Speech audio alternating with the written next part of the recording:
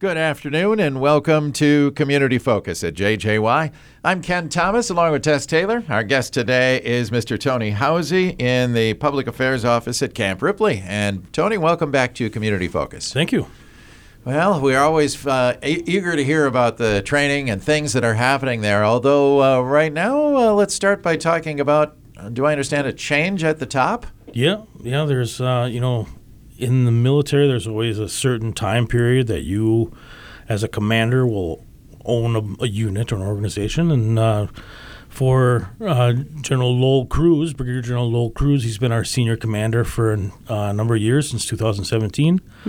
And he is moving on. He's moving on with his career and relinquishing command, I guess, so to speak. Okay. And do we know who his successor is?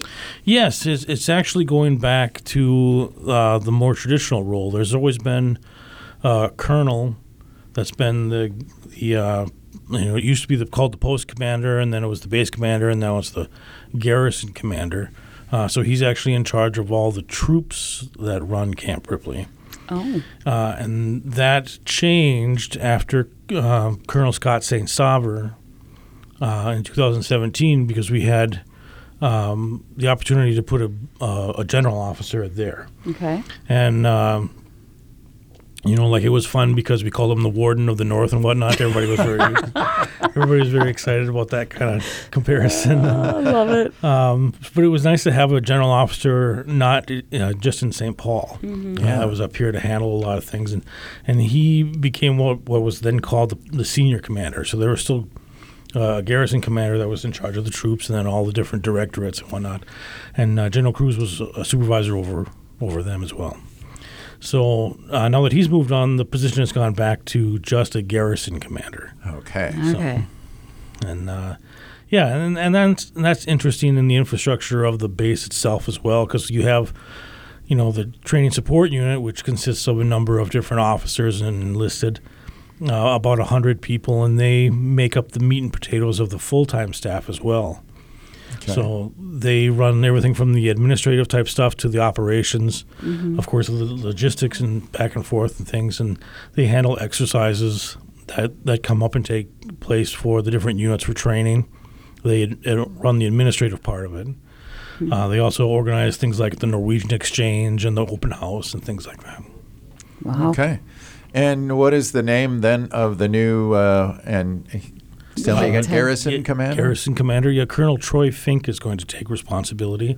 Okay. And he is the former facilities management officer. So he ran the infrastructure part of the Minnesota National Guard. So all the architectural and basic design information stuff for the Minnesota National Guard, our armories, all of our environmental compliances and things like that, he was responsible for that as well. So that's a good stepping stone to go from that and then on to Camp Ripley, where a lot of those things apply. Yeah, absolutely. And when does he take over then? Technically, he's in the position now. Now? Okay. Yeah, of course, different pieces of paper say a couple of different dates. But, sure. Right. So. Okay. Well, good to hear. So, new garrison commander there. And in the meantime, the training continues. Absolutely. Yeah, the training is, still going as much as it has. And we've taken a little bit of a break over kind of the holiday week and whatnot, and we're getting back into the swing of things. We have a lot of folks coming from out of state still. There's a tank battalion that's coming from Ohio. They're bringing their equipment in via rail, and then they will be doing their gunnery and qualifications and things as well. So they'll be making some noise throughout the nights and everything, probably in the next couple of weeks. But it should be pretty passive as it has in the past. Okay. So when a tank crew comes in, or a tank battalion, how many tanks are coming? Do you know? So this is a traditional battalion, so they have 3 companies of 14 tanks each. So they kind of. So we're saying a lot of tanks are coming. A lot of tanks are coming, yeah. We're moving some metal. Okay. Right. Yeah. And, there's always going to be a few down for maintenance or whatever, but they're going to move. They're going to be doing more maneuver than they are actual gunnery in this case. Okay. Getting ready for a bigger exercise. So. Interesting. Yeah. Yeah. And Have you ever driven a tank, Tony? Oh, I have, yeah. What's it like? I mean, Yeah. are they easy to drive? Let's start with that. So our suspension allows it floats basically. So, Really? yeah. So it's 70 tons. And to get 70 tons going 30 miles an hour is quite a bit of inertia, right? But it's got Yes. this suspension system that allows the 7 different road wheels down each side, the sets of road wheels, to operate independently and basically float. So once you get going, you really feel like you're a boat on the water. Mm-hmm. And you'll hit ruts or rocks or different things and things like that. Kind of get in the path of your driving, and you'll feel that. But for the most part, it's kind of an unstoppable force. Jeez. Wow. And Yeah. seeing out of them, Well, wow. yeah, that's absolutely the tricky part. Yeah. Because the driver in our tanks now is reclined back, is like laying back and reclined. And, oh my gosh. And you actually kind of you have a headrest that puts your head forward, and you look out these periscopes, and the Yeah. periscopes are about 172 degrees, and there's 3 of them that make up that radius. And then you kind of got to just gauge where you're at based on that. That's got to mess with your head a little bit. Wow. Oh, wow. Yeah. So I can see where practice is very important. Very important, yeah. And you take commands from the tank commander, who typically is outside the turret, standing up, has about a quarter of his body outside the turret, so he can see everything, the majority of things.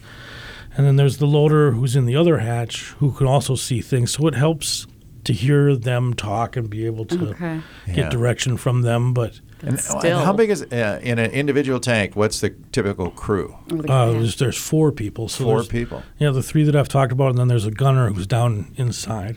Okay. Sounds fascinating. It is. It's exciting being. My favorite parts of being the tank commander have been to issue out all 3 directions at the same time. To tell the driver to go right, and tell the gunner to scan to the left, and the loader to load this and prepare for that. And Ugh. it's intimidating, but after a while, like these ship captains and whatnot that we see in the movies, it's just. You're able to issue these commands with confidence and freedom. Second and nature, everything. Yeah, kinda, yeah. it feels second nature, and then you're there to verify everything and make sure everything works right. It's exciting. It's fun. Yeah. How long will this group from Ohio be there practicing in their tanks? They'll be there for 2 weeks. 2 weeks. Yeah. Wow. Okay. Is the tank louder than the guns that usually fire? No, it'll be a little bit quieter. They're more of a direct fire weapon, so they won't be launching into the air, and then they're a few calibers smaller. But Yeah. Interesting. Okay. How about any other special groups or out-of-state friends coming? We've got helicopter units that are coming for aerial gunnery. We have a few other artillery units. They're going to swing by. Swing by. Got Pie and ice cream in there. Just, hey, We're just here. We're going to make some noise, and we're going to leave. Okay, so when you say the helicopters, what's a typical unit that's coming into practice? We get the helicopter squadron out of Minot, North Dakota. They're the ones that guard the missile farms and things like Sure, that, right? yeah. So they'll come and they'll do their different qualifications and their aerial gunneries. And the unique thing about them is that they're using old-style UH-1 Hueys, so that whoop, whoop, whoop, whoop, whoop. Oh, yeah. Oh, wow. Is kind of unique to hear. Yeah, different than our. So in other words, they're not with the new Blackhawks or any of those. These are the No. old Hueys. And They're the old Hueys, and they're upgraded. The Air Force has upgraded them considerably. Yeah. yeah. Yeah, but it's still interesting to hear that, like that noise and everything.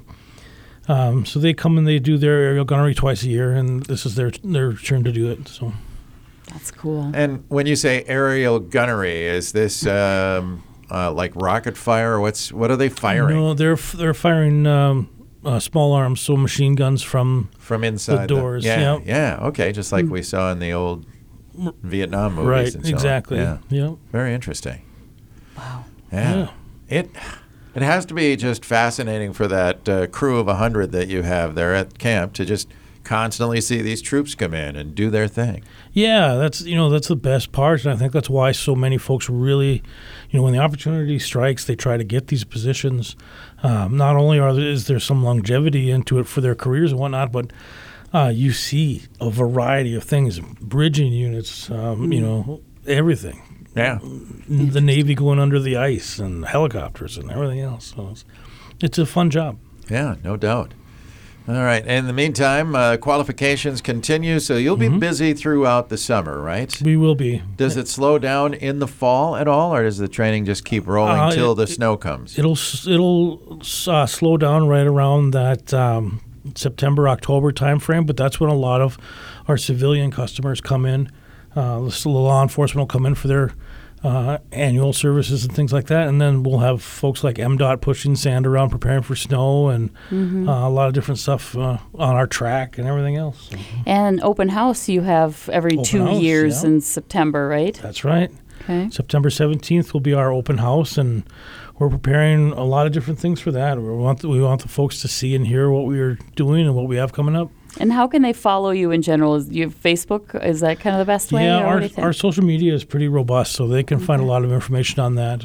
There is the Minnesota National Guard's websites, public-facing websites, so there are things on that as well. Okay. Cool.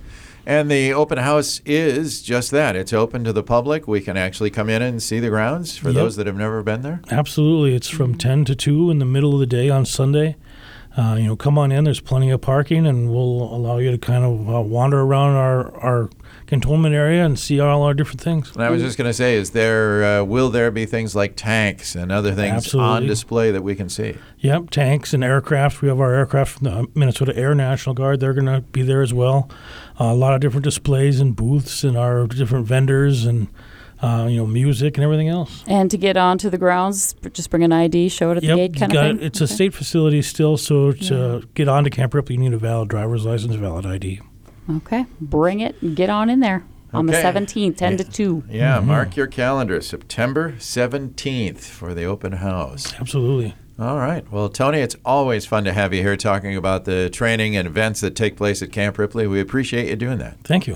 All right. Thanks, Tony. Our guest today out of the Public Affairs Office at Camp Ripley, Tony Housey. I'm Ken Thomas along with Tess Taylor, and that is today's edition of Community Focus. We remind you that our Community Focus programs can be found anytime. They're on our website at 1067wjjy.com. You can also listen through our free downloadable app, which is powered by Cuyuna Regional Medical Center.